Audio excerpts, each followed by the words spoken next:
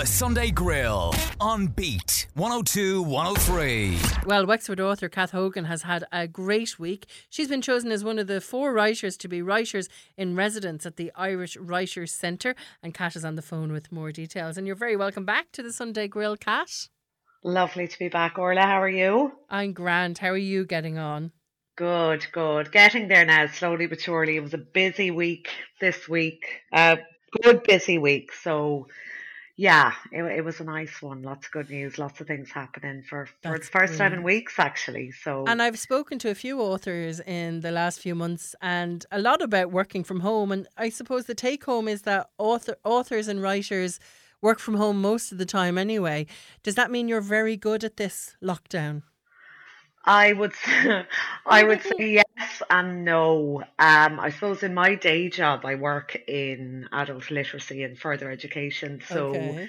I could be anywhere. I could be in Gorey, I could be in Waterford, I could be anywhere, and I'm in a classroom full of people. So I'm really missing that at the moment. But yeah, there would be a part of me that's quite used to locking myself away into a room and focusing on a task and not really worrying about what's going on in the world outside of that room, and we're trying to get writing done and trying to get chapters and stuff done. So it's slightly different because we're all at home here together 24/7, and it's very difficult to maybe find that little bit of space in your head sometimes. But I think that's the same complaint everybody is having at the moment, working from home. So welcome to our world, people. So you had great news this week, as we said at the start. You are now one of 4 writers to be a writer in residence at the Irish Writers Centre. Is this a big coup? It is a big coup, and it was only announced sort of during the week, evening time. I was outside the supermarket when I spotted the tweets.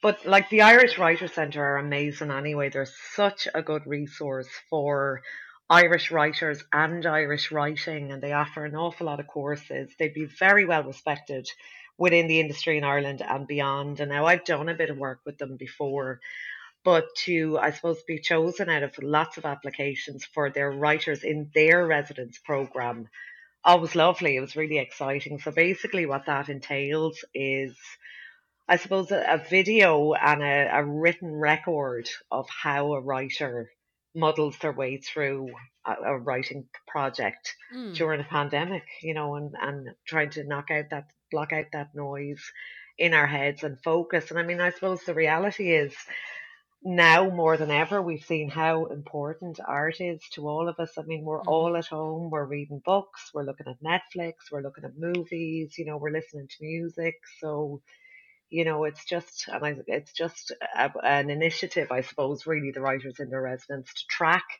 that progress and highlight it, and sort of, the fact that how important it is to continue So you creating. are creating content about how you create content during a pandemic. Is that right? Pretty much. So I said earlier on, this was a busy week. I finished the first draft of the current novel the day before I got the news about the writers in residence thing. So that was a really good day as well. It's been one I've been working on for quite some time. Yeah, And I because suppose it's 3 years, is it, since your last three, novel yeah, was published? 2017, the last book came out, and then there was sort of shifting and moving around and different bits and pieces that I won't get into at the moment. And then I had a couple of other projects that are on the go at the moment as well. So it was sort of the first couple of weeks when we were all at home, I thought, and I was always the one complaining, oh my God, if I just had time to be at home and be locked down in the house, that I could finish this book. So when that happened, I was kind of, well, I can't be a hypocrite now. I better just get it Yeah. done, which I did. And I sort of powered on through it. And I found it was brilliant because it was the only place really in the world at the moment that I had kind of any control on over what was going on, and because it was in the pages of my own work. So I muddled on through to the end of it. I'm not going to say how good it is at the moment because that's debatable, but so yeah, that happened. And then the following day, obviously, the announcement was made about the writers in their residence program, which can be followed on Twitter and Facebook and Instagram using the hashtag writers in their residence. So basically what I'm doing over the next few weeks is making videos, about what's going on now. It could be because I'll have to pick the good days when I'm actually being productive and being creative, and just this idea of, well, how do we, with everything going on around us, how do we actually create words and, whatever it might be. It sounds a So, lot like yeah. the Instagram life versus reality. And I Oh, presume yeah.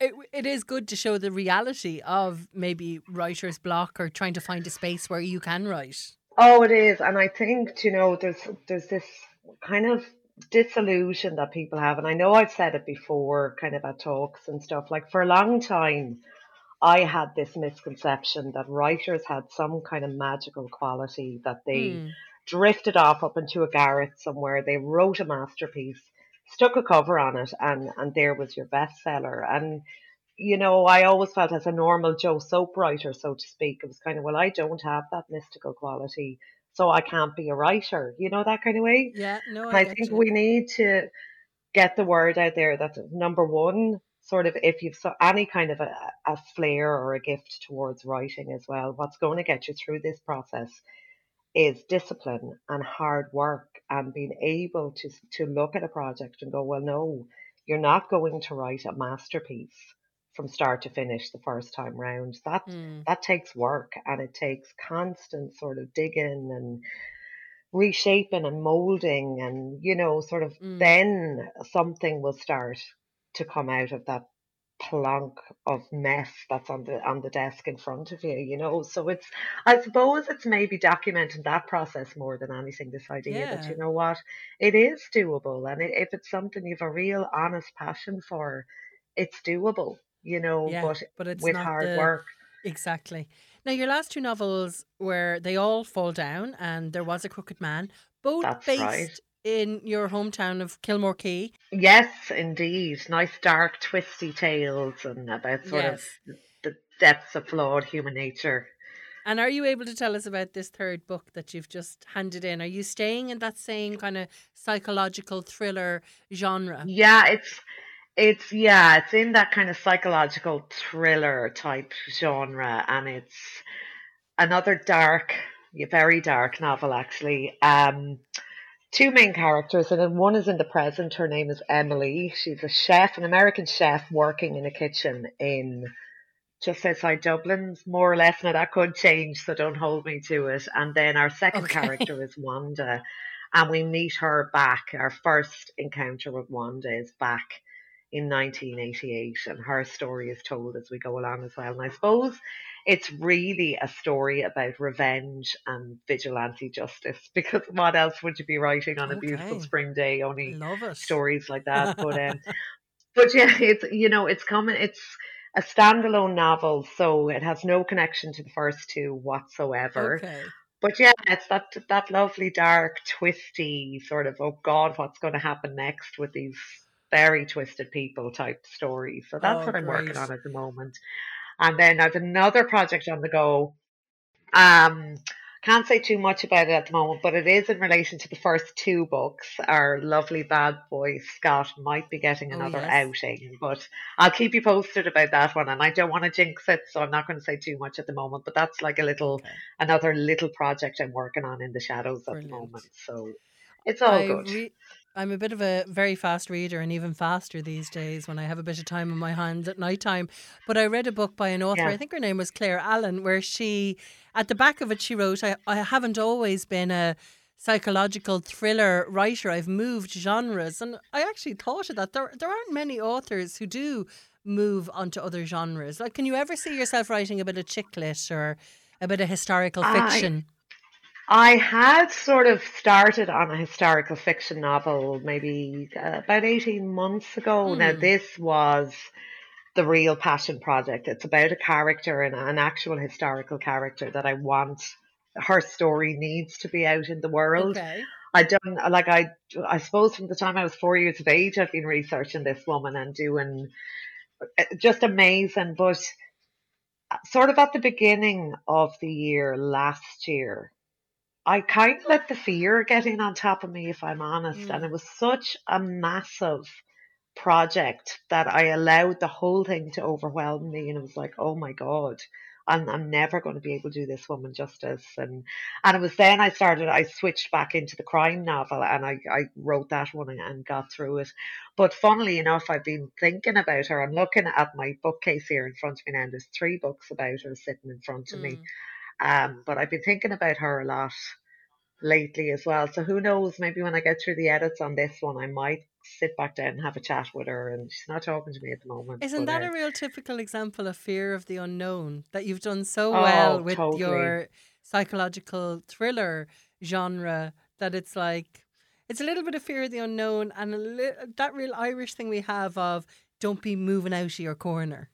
Oh yeah, or don't get notions about Yeah, yourself. Do you know? yeah. Yeah, it's a very strange one, and I think it's one probably writers and musicians and photographers and artists, everybody, I suppose we all struggle with that inner Mm, critic yeah. sometimes anyway, and I suppose that's the beauty of writing because like I spend a lot of time working in secondary schools with junior cert kids, and I do programs with adults as well, like coming from purely from the perspective of a writer, Mm, but using writing as a tool for positive mental health and as a tool for communication, and almost like the therapeutic value attached to getting your words down on paper and mm, getting that inner critic out of your head and stuff. And it's like, and I think that's probably why I got to the end of the novel during this time, because I mean, none of us really know how to react at the yeah. moment. And it's that fear. And, we're listening to the news every evening, and it's so overwhelming sometimes. So I think to block out reality, I jumped Mm, into the writing as well, but it is that inner critic can be paralyzing for definitely. people sometimes. And that's what happened to me with the historical fiction. I kind of got to the stage where I thought, oh my God, I'm just not good enough Mm. to do this. Oh, And I'll it get back to her. paralyzed me. Mm. But in the meantime, you have had a good week, as we just said. You are one of the writers in residence for the Irish Writers Centre, but you are a writer in your residence. So the hashtag is writers in their residence if people want to check you out on Twitter or on Facebook and Instagram. I'm really looking forward to seeing your realities of writing, Oh Lord. Kat. Well, we'll see what happens. I might have to have them edited now before I send them in to be published. I But hope you're dressing sure, from the waist up like everyone else seems to be these yeah, I'll have days. to I'll blow dry my hair for those ones Do and put wash on a my bit of face, mascara. and look Brilliant, exactly, Kat. It was but so lovely to talk to you. And people can check you out, of course, on your Instagram as well, which oh is yeah, come find me on Twitter and Instagram, and sure, I'm always up for procrastination and talking to people on Twitter instead of writing. sure, So it's aren't we all? Brilliant, Kat. It was yes, so lovely to indeed. talk to you this morning. You too, Orla. Thanks for having me.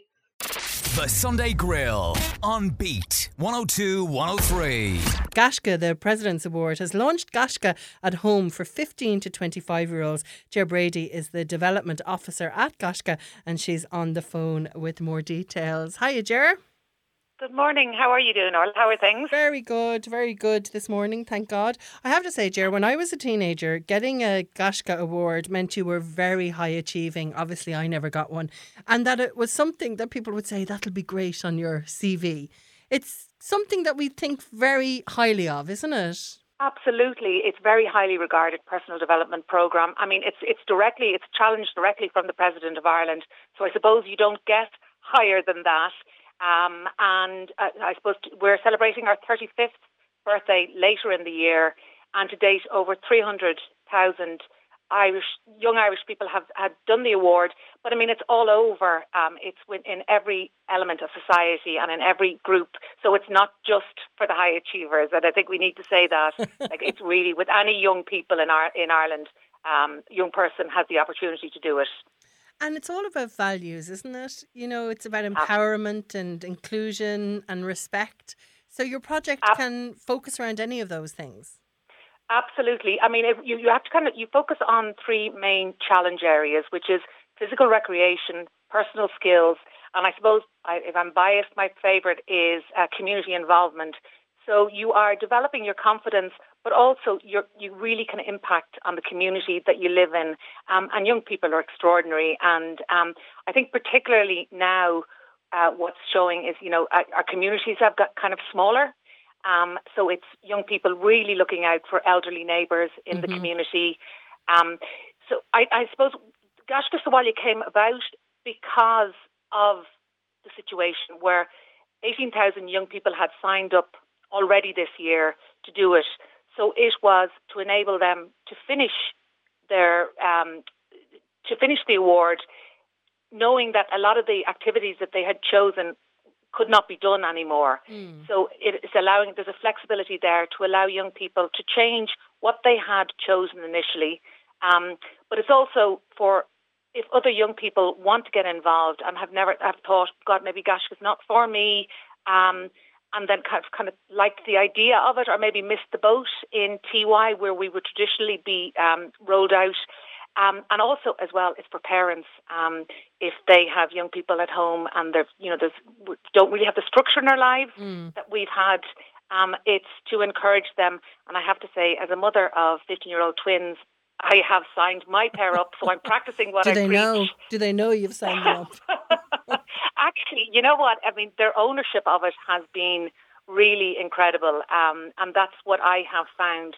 Give the young people an opportunity, and they really want to. And I think particularly around the community, and we're hearing really fantastic stories.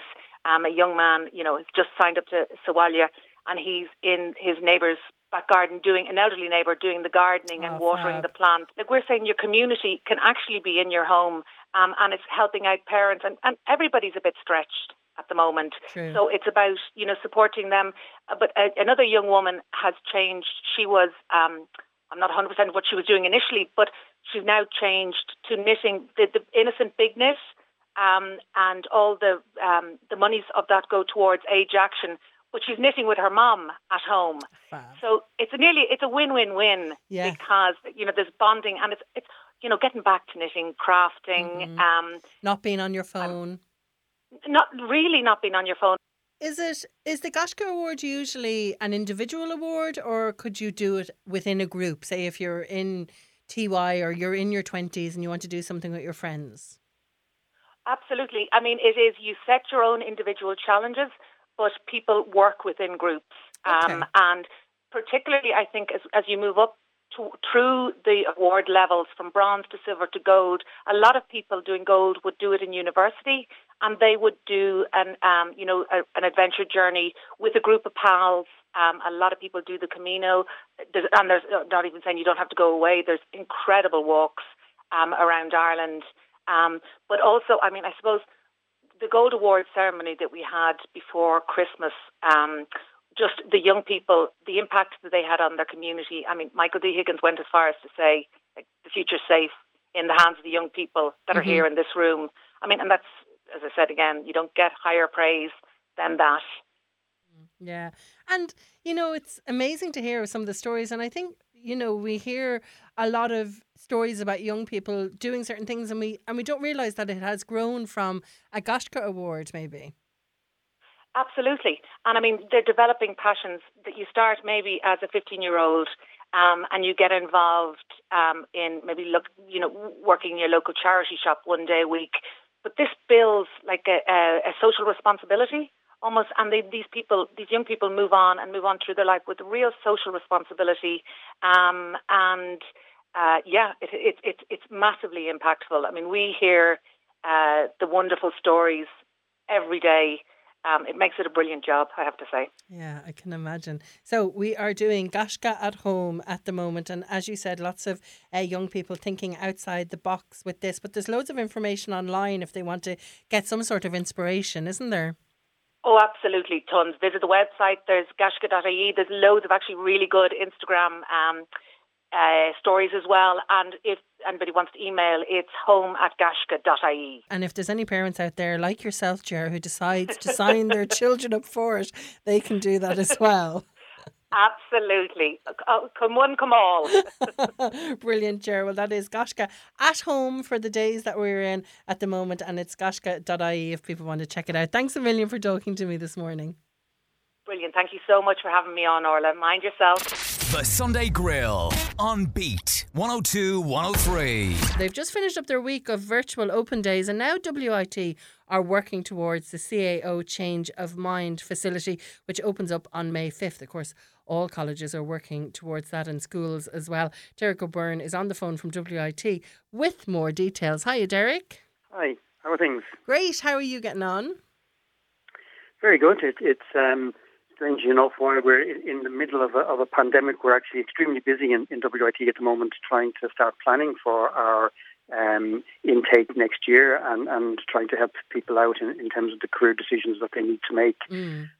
So while we hear an awful lot about things not happening, I think we'd like to send out a message that things are happening and things will have to happen, and that we want to be ready and able to help people. Now, you've got a lot of publicity last week from your virtual open days. How did they go in the end? They just finished up there on Friday.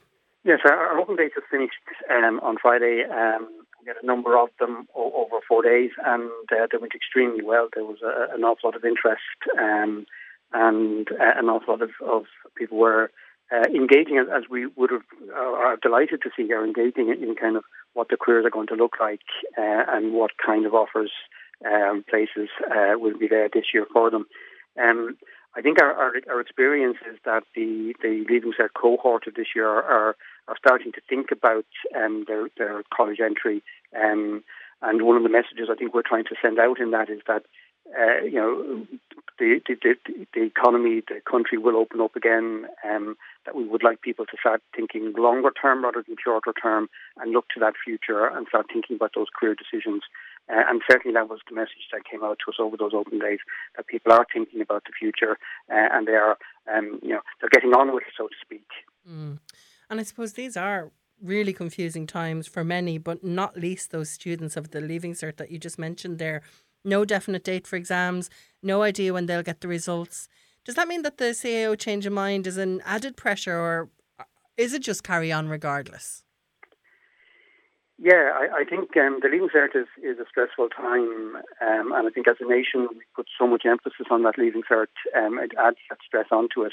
So a lot of the conversations at the moment are on that Leaving Cert piece, and that's very stressful.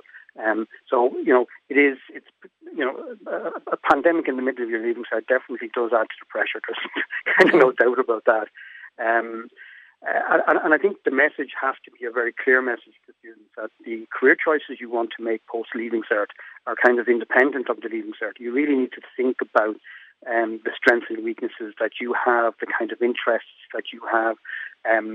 We repeatedly tell people that if you enjoy your college experience, you're going to do well in college. You're going to come out of college with a good degree, and you're going to end up with a good career. And in some ways, that's nearly independent of what it is you start studying in college. People change career regularly, and that's the phenomenon of the modern world. And we see actually throughout this pandemic, we see discipline areas that we've never thought of perhaps, or didn't know what they did coming to the fore and being talked about and being exposed, I suppose, to public in a much broader sense.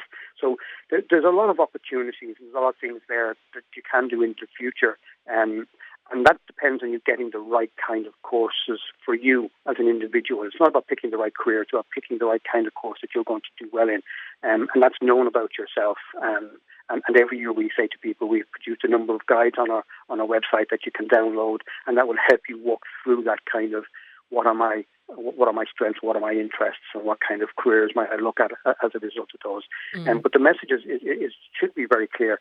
You need to kind of think about the Leaving Cert and the career choices into CAO arising from that in the sense of the longer term of what you want and what you're good at. And in some ways, yeah, you're right. We need to normalise that kind of conversation now. That's not about the position we're in within a pandemic. That's actually about the individual and what you're good at and how you're going to translate what you're good at into the future. So I would suggest that we really need to take this kind of longer term view, not a short term view. Yeah. And we've talked in the past about, being 17 and not knowing what you wanted to do. And that meaning that lots of us have experiences of maybe doing a year of college and then dropping out and doing another course, or just not going back to college until later on in life. And there is a final application date for mature applicants to WIT for May the 1st as well. Tell us a little bit about that May the 1st date. Yeah, the May the 1st date is an important date for anyone who hasn't yet made an application to the CAO. Okay, so that gives you the opportunity to make an application now. And it is quite possible that, people may have thought they weren't going to go to college and hadn't made an application at the earlier dates, and now are kind of thinking in the changing world that maybe where they really want to go is to college. So now is the opportunity to put that application in. And once you're in, then you can facilitate yourself with the change of mind later on. And I think probably would suggest that, like with the Leaving Cert changing, there probably will be some changes to the timelines, the dates within the Leaving Cert. I think you could suggest that, but notwithstanding that, we should stick with the deadlines that are given to us there. So the 1st of May is an important deadline to make sure you have an application in if you are going to think about college. And even if you're unsure, you might be better off to make an application now. You can always say no, but you can't say yes if you're not in. So in that respect, it's probably easier to actually make the application now and get that in, and at least you've got that application in, and you can then decide what you want to do under the change of mind if you're not sure yet. Okay. And at least you've got the option. So that's mature applicants, but also people who have completed their Leaving Cert and are under 23. Is that right? That's everybody can make an application on up to May the 1st. Brilliant. As usual, and as you've said earlier, WIT have lots of booklets up on their website for parents and school leavers or people who are doing their Leaving Cert this year, with advice on what to do with your CAO and how to make those decisions. We have tended to think about the country in lockdown at the moment, but higher education very much is still open for business and is communicating and talking with students. And if anyone does have any questions or queries, it is important to connect into the higher education institutions, whether it's WIT or others. While we may not have a physical presence on campus, we are all working remotely, so queries, emails will be answered. So feel free to make those queries, and you will get an answer from us. Great, some great points there, Derek. Thank you so much for joining me this morning. Thank you. The Sunday Grill on Beat 102 103. My next guest is the owner of the business Penned to Publish. Amy Nick-Owley believes creativity is hugely beneficial for children in all times, but especially now that we have this new normal. With that in mind, she's created a children's creative competition where the prize is the chance to have your own book published. Amy from Penned to Publish is here to tell us more. Hi, Amy. Hi, how's things? Now, what a prize. A chance for a child to have their own book published. I think this would have been my dream when I was a kid. What motivated you to offer this? I suppose for me, I initially never thought that I would be able to write books myself. And I know it's very daunting to think about writing a book or even starting a short story, but the first step is always sitting down and giving it a go. When I started writing books, it was something that I never thought I would get into, but once I started, I loved it, and I haven't stopped since. As I say to people, if you were to sit down from Monday to Thursday and write 250 words every single night, by the end of it, you'd have a novel, or at least the guts of it. There's no age limit to writing at all, so it's just a case of taking the time and allowing yourself the opportunity. For children, I think the fact that they are at home now and they're outside of school, it's a great activity that they could sit at the kitchen table and start doing, and there is a great prize at the end of it, so it gives them a little bit of motivation to work towards it. And is that why you started Penned to Publish, to self-publish your own books? No, I initially self-published my own books. I'm a music therapist by trade, and I decided to write music therapy books for elderly residence homes. And I initially was offered publishing contracts, but I wasn't aware of the fact that you would get a certain amount of royalties when the books were being published. So for me, because I was ignorant to what you would be offered, I decided that I would go and see how easy it would be to self-publish the books. Now, I would never say it's easy.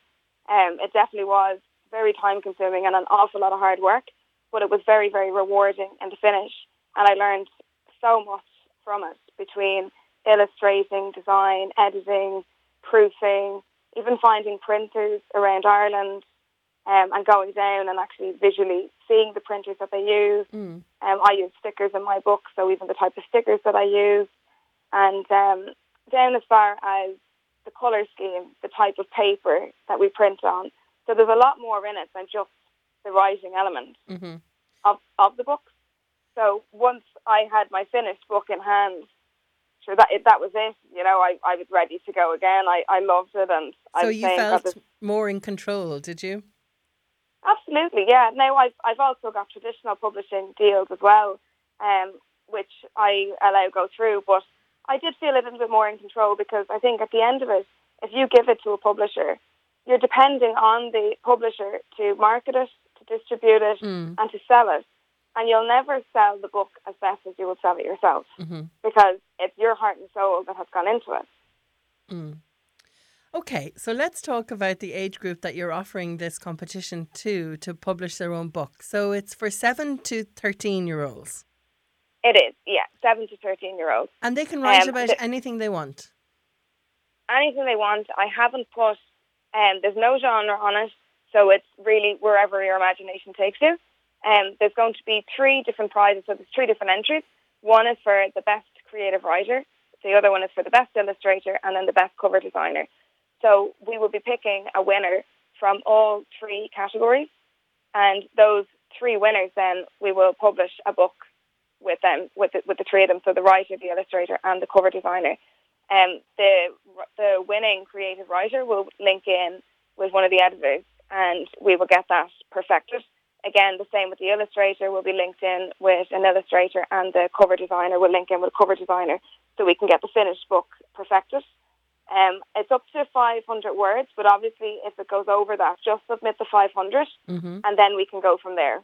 Okay. We'll pick obviously the best entry, and then afterwards, when we've the book done, we'll do a book launch on it as well.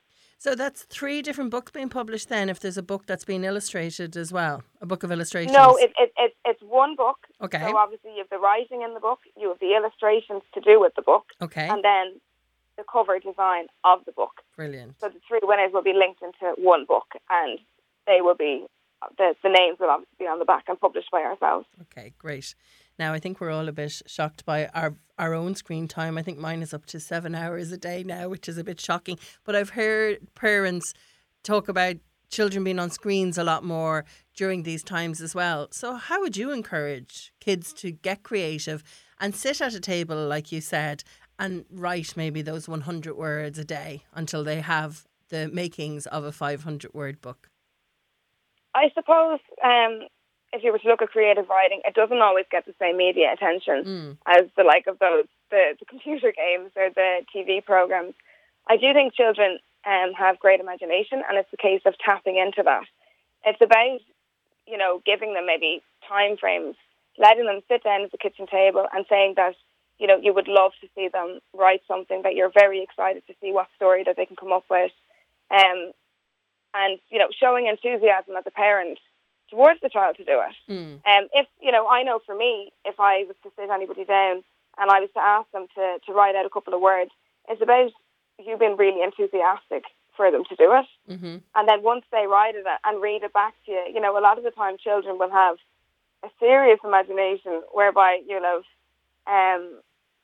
one minute the princess is going here, the next minute, she's slaying a dragon. We've had submissions in relation to, a different twist on the Titanic. So it's there is a lot of imagination out there, but it's a case of just saying to them that, instead of having the screen time, why not write a story? And wouldn't it be great to see your book published? Yeah. And encouraging them, like even sitting them down and reading stories to them, for a few days, and showing them what it's like to have a book, who the illustrator is, who the writer is, and what it would be like if their name was published onto that book as well. Great.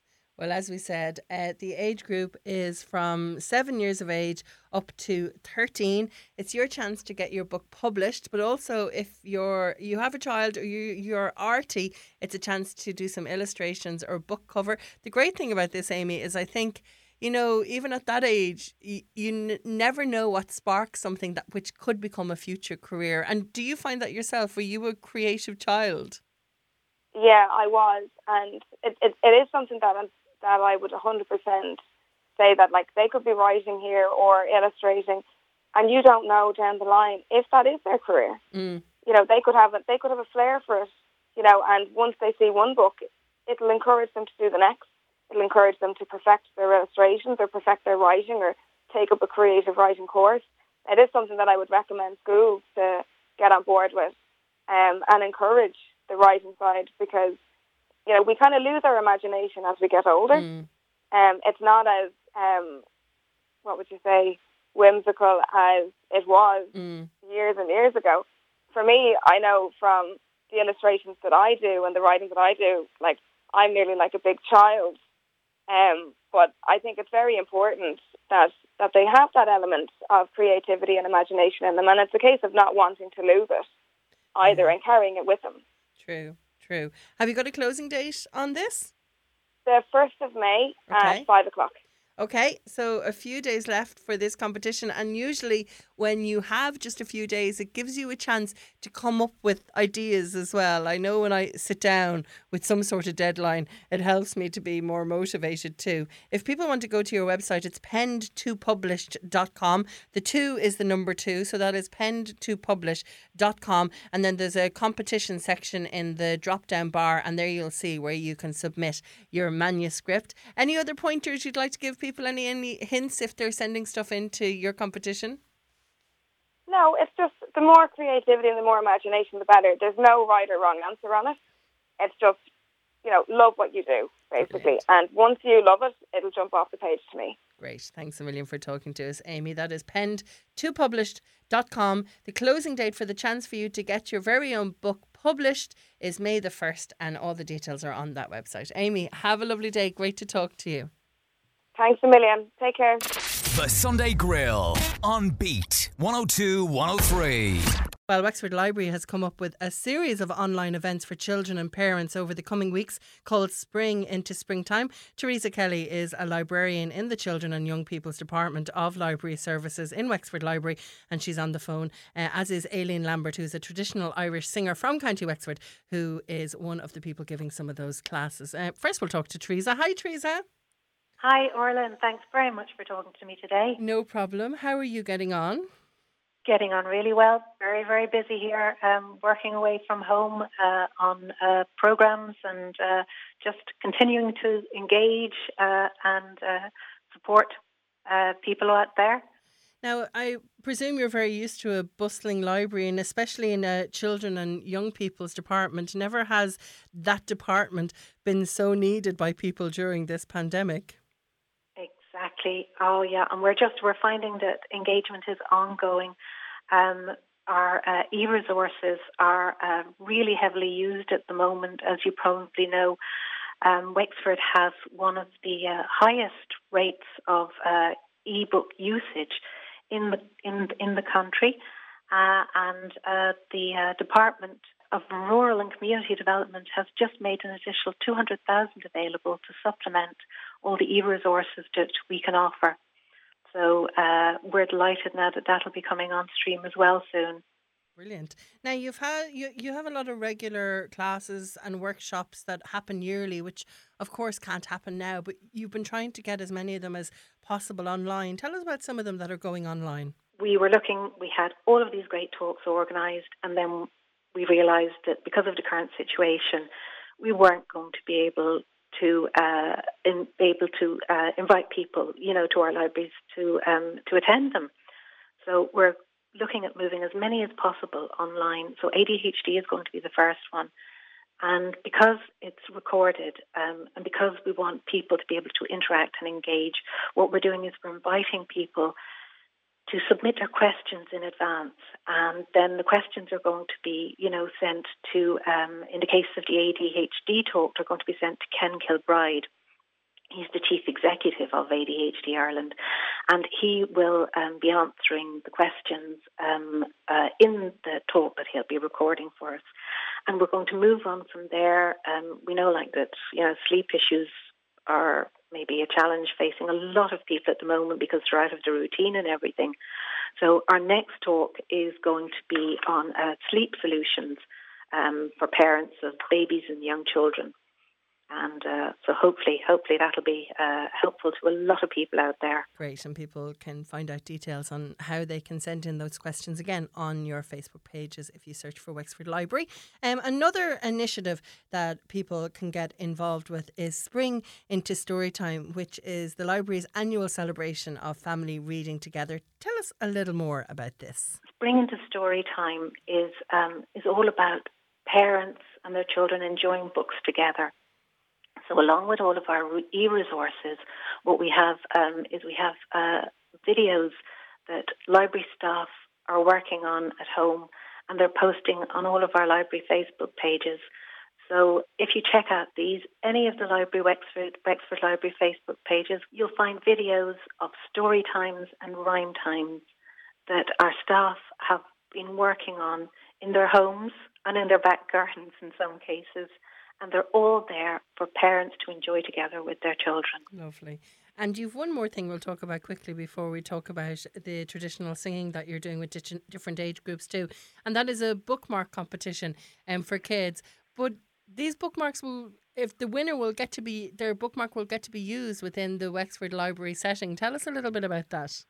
It will indeed, Orla. Well, to celebrate World Book Day this year, we decided we'd have a bookmark competition.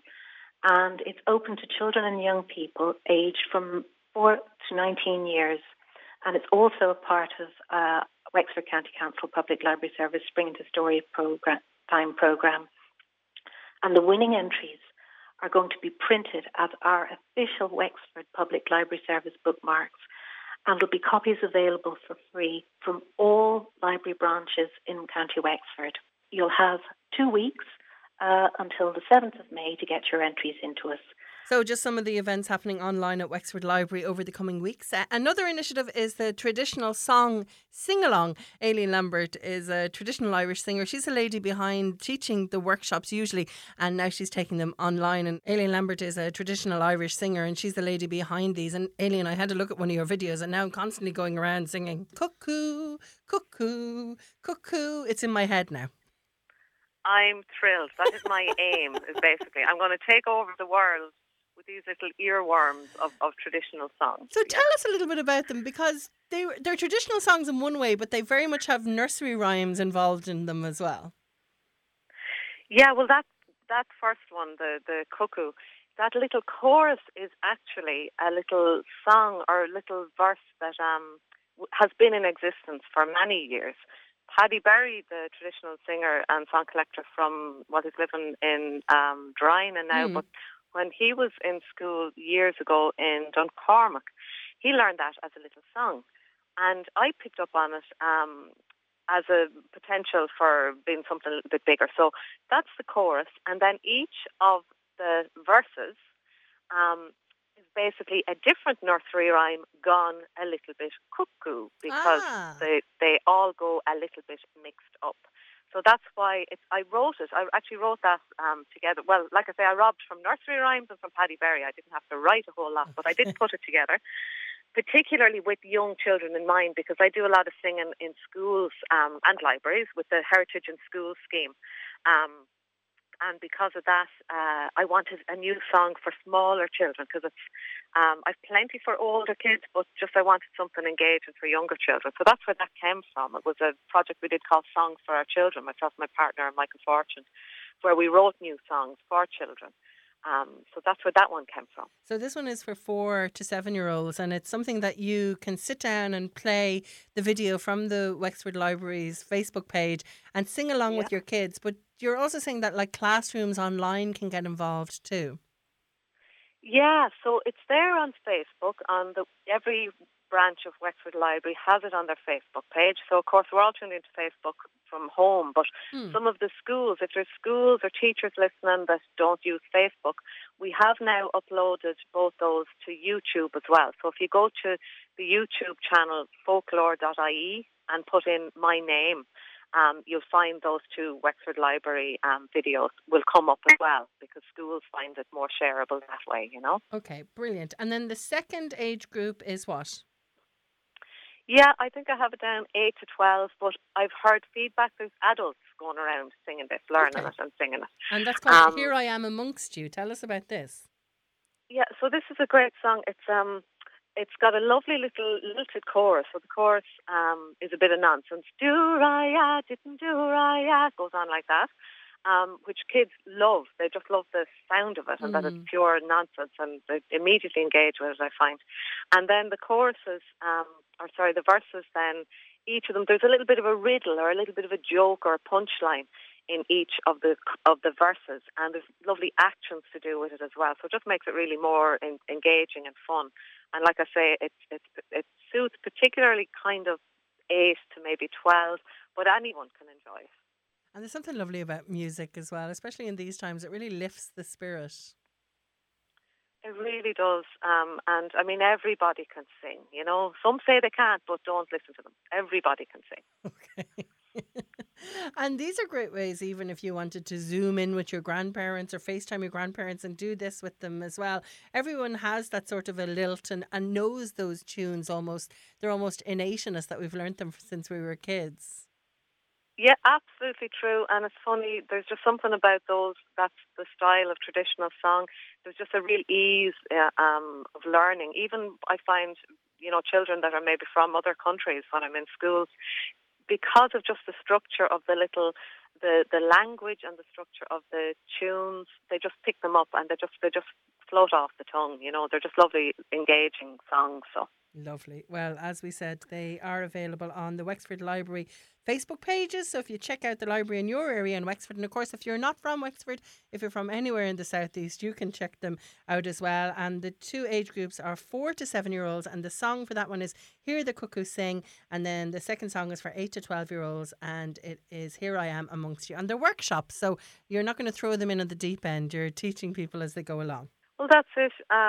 You know, I introduced the song. So I sing a line and have you listen and then join in with me on the next time. And then when we've gone through the verse, we'll sing it. And we piece it all together at the end. So it's done at the right time that suits a child or an adult to listen and to learn and then to sing it all through at the end. So some great ideas there from Wexford Library. If people want to get more details on the traditional sing workshops, Spring into Storytime or the online parenting talks, it's the Facebook page of all the Wexford libraries. So that is Gorey, Bunclody, Enniscorthy, Wexford. Have I left any out there at all? New Ross. And New Ross.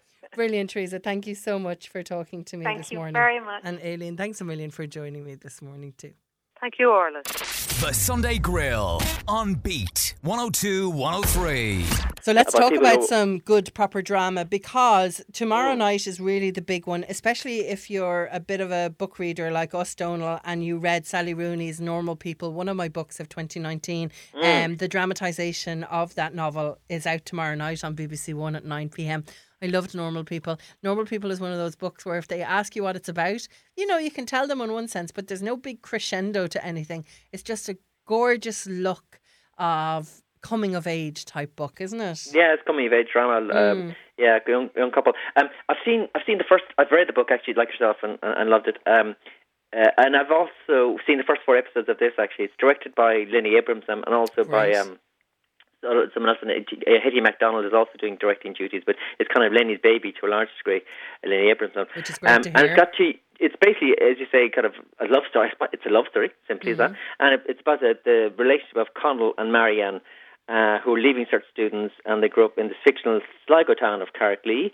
So she's kind of like the outsider in class, and like, you know, a loner in a way, and he's like the jock, I suppose, to put it in English word. He's the GA football star. Everyone loves him. Like he's good looking, he's hunky, etc., etc. But they have a kind of a clandestine relationship, and you know, they really should be together. But like, she gets jostled up by her colleagues, or no, I won't say her colleagues, by her classmates. But then as it moves on, as you know, in the book, it moves on to go to Trinity, and suddenly kind of, in a way, some things have reversed. Suddenly she's like the centre of attention, and whereas Connell is sort of the kind of on the edge, on the outside in a way, you know. But it kind of charts the relationship in the novel, and also obviously on screen as well. And what I love about this, actually, what I love about the screen adaptation, it starts very slowly. So as I was interviewing Lenny Abrams, and he says a lot of stuff in the book cannot be actually visualised because it's a lot of internal stuff, you know what I mean? Yes. But Lenny Abrams, I think it's probably, if anyone can do it, he can. And it's just done. I mean, I've seen the first 4, and this will be definitely one of the shows of the year based on the first four. And of course, he's the man who did Room. And if anyone can do visualization, you need to do it with the novel Room, which was nominated for Oscars. So, so you've seen 4. So how many episodes are there? There are 12 actually, and they're each quite short as well. There are half-hour episodes. Okay, not so brilliant. It's got not so brilliant, but actually, BBC One is say tomorrow night have it at 9 o'clock, but then on Tuesday, RT1 have it at 10:15 after prime time and all coronavirus stuff. At 10:15, and it's a double episode, so it gets you into it. You kind of really need a double episode because it's kind of a slow burn. It's beautifully played by 2 young actors, Paul Mescal. A young man from Maynooth in County Kildare who's 24 years old, who was in his heyday back in as a young talented GA football player, but he's a very, very talented actor. This is incredible. His first screen role on TV, on any screen, TV, big or small. Okay. And Daisy Edgar Jones, who's a Londoner, she's 21. She plays Marianne. She does have some Irish background. I think her mum's from Northern Ireland, but she plays Marianne beautifully. I mean, it's funny because, again, speaking to the cast and to the directors, to Lily Epperson, you have visions in your head, images in your head from the book, don't you? Yes. I mean, I'm sure you do. And I'm just looking at their photos here, and they do fit in with what I think they should look like. Yes, and I like they bring something great, and you just get so engaged with these characters. Really, Brilliant. And really having the double episode, I'd advise you double episode's great because it gets you into it even more so. You know, it's just a beautiful thing. And the music plays a part of the role as well. But even more so as it goes on, say from episode 4 onwards, the music becomes more sort of part of the scene, if you put it like that. Brilliant, a bit like Jerry Girls. So that is tomorrow night if you just want one episode at 9 p.m. on BBC One. But if you want that double episode, which I think you will, it's RTE 1, 10:15 on Tuesday. I'm finding that with Killing Eve, they're really short episodes because obviously it's for BBC America, so it's full of ads. Whereas I've been watching real hour-long Netflix and ITV type stuff, and then suddenly I just have 40 minutes of Killing Eve. So yeah, isn't that the thing? It's almost like in a short space of time, our brains have evolved that we now need to be in binge frame. So anything, we can't wait. I need at least an hour at least of stuff because I can't think of it. And that's definitely for the times we're in, because if I look at something on YouTube in the past and it's more than 2 minutes, I'm like, nah, done. You know. So maybe that's an advantage. Okay, let's talk Hollywood, which kicks off on May 1st. Am I right in saying that? Yes, it's a Friday. Yeah, exactly. Yeah, Hollywood. This is getting a lot of talk. It's been hyped a lot. I suppose the big reason is Ryan Murphy's the man behind it. Ryan Murphy is a kind of hot wunderkind, and he was given buckets of money by Netflix to come on board and tell us write what something he's done like before, this. like anything he good. He did Glee, I suppose. Glee. Okay, he did, yes, of course. You know the one about the 2 cosmetic surgeons? What was it called? Oh, yes. Was Dylan McDermott in that? No, it was that Julian... Yes, Julie. Oh, what was that called? Nip Tuck. Yes. He did that as well. He's done umpteen things actually. He did Eat, Pray, Love, I see here as well. Eat, Pray, Love. He directed that to the big screen. Yeah. But this is actually surprise, about Hollywood. But it's Hollywood set in the post-World War II era, and it's very much kind of lots of themes in this. Sorry? Yeah. It's about the unfair system of Hollywood in its golden age, big deal. Yeah, biases, race, gender, sexuality, which continues to this day. But it's curious in this in post Me Too generation, they haven't done it. How come they haven't done Hollywood today? Too much danger there, I suspect. But this is set in the post World War II thing, and it's got a kind of a big cast. I mean, it's got Darren Criss, who was in the Gianni Versace. Yes. A drama which was called The Assassination of Gianni Versace. Yes, you have Dylan McDermott, you have Patti LuPone, you have Samara Weaving, who started off in Home and Away and then was in a Samara Weaving, that's horror correct, last year. Remember, she was a bride being chased by... She was in a horror last year where she was a new bride being chased by her in-laws. Was that a horror story? Was it? Many people will relate to that. Yes. Not really a horror story, true life drama. But she was in Home and Away, is how you most. And Ryan Murphy was also involved in American Horror Stories. Well, very good. Okay. But this is set like it's in post World War II Hollywood. It looks like it could be very interesting. I haven't seen any of it yet, but I'm going to give it a go. Each character it's as well. Actually, 7 episodes. Each character tells their own story in a way, and how they were treated or mistreated in Hollywood. The really funny things about this, and you probably know in the genre of the media that you work in, is when I search for it, it already has ratings, and those ratings are about 50%. Does that mean someone has already? I know. But I don't know. I don't know what that is. I mean, I literally got it. I haven't got to watch any of the episodes. I got a preview of the 7 episodes there a couple of days ago. So I'm not sure about those ratings, really. I mean, okay, let's give it a go ourselves. Give it a go, give it a whirl, give it a one episode. And that anyway, movie that Samara Weaving was in was called Ready or Not. Ready or Not. Where she's the one chased about by the being chased by somebody. Yeah. Not the groom. Yeah. Okay, finally this morning, let's talk about Code 404, which is on Now TV and also kicks off on Sky One all on Wednesday. Yes, Sky One Wednesday 10 p.m. or Now TV to say. This is a weird one. I've actually watched a couple of episodes. It's a really odd one, actually, because it's got a really good cast. It's got Anna Maxwell Martin, Stephen Graham, and Daniel Mays. Okay. The latter two, all three of them actually, I think, were in Line of Duty. Stephen Graham had an amazing year last year with Line of Duty, obviously, but also The Virtues, and also he was in The Irishman as well. And Daniel Mays, who you probably know from Line of Duty and other things, is a really, really fine actor. I mean, both of them are actually very serious actors. That's the very tall man in Line of Duty, is it? That's right. He's got a kind of pudgy kind of face. I'm not describing the character by his face. He's got his grizzly kind of looking guy, but soft-featured. But yes. Yeah, he's a very good actor. He's actually coming up with something on Netflix we talk about probably next week, because I interviewed him about it this week, called White Lines. It's set in Ibiza back in the heyday. But anyway, so that's for next week. This week, he's in Code 404. He plays a copper, an undercover copper called John Major. Okay. This is a comedy, by the way. Okay. Just in case. So it opens up with a sort of a drug bust scene where he's undercover cop, right? I'm not giving much away because this opens in the first 5 minutes. So Daniel Mays, as John Major, undercover cop, is involved in a drug bust, and he gets shot. Dead. He is dead in the first 5 minutes. This is what happens to him in Line of Duty. Okay, but yes. But there is a big but here. His colleague, played by Stephen Graham, comes on and goes, "Oh my God, you're dead!" Blah blah blah. So then, fast forward sometime later, Stephen Graham's character is in the office, and who arrives on the scene? But Daniel Mays, John Major, is back. Okay. He's a RoboCop. Oh, brilliant! Basically, Code 404 is basically but there is a problem, because Code 404, if you know your jargon, is it refers to there's a problem somewhere in the software or the hardware. So while he's back as a cop, there's a few glitches in the system.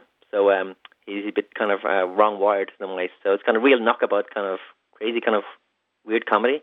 Okay, I like the idea of this, because the idea is good. I'm not sure it really works though, because I'm going, what are these guys doing? I'm going to give it a go, because I don't really like those kind of police comedies. I didn't like No Offence on Channel 4, but I like the premise of this. It's a bizarre one. Bizarre. I mean, he's got a great cast, though. I've seen first two, and I'm thinking, oh my God, I'm still not sure what's going on. Well, I know what's going on, but I'm not sure if it's working. Yes. Yeah. But at least for comedies, they're about, 22, 23 minutes? So yes, they're half hours. Yeah, we can do that. Okay, so that is Wednesday, Sky One, at 10 p.m. Code 404 is what it's called, but it's also on Now TV if you have that streaming service.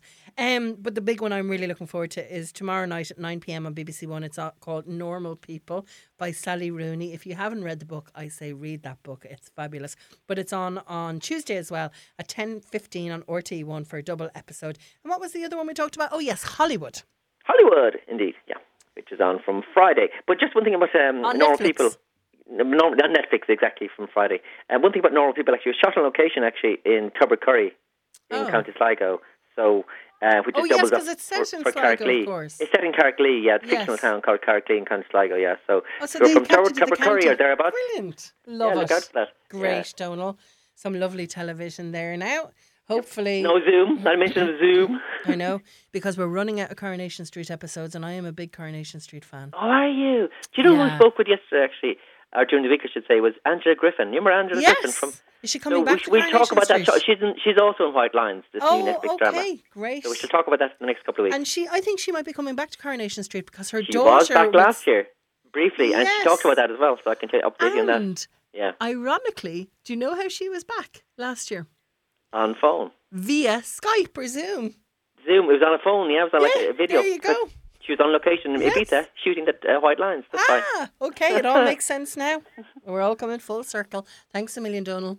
Thanks, Orla. Talk to you next week. The Sunday Grill with Crane & Crane Insurance. To compare motor and home insurance quotes across multiple different insurers, see craneandcrane.ie.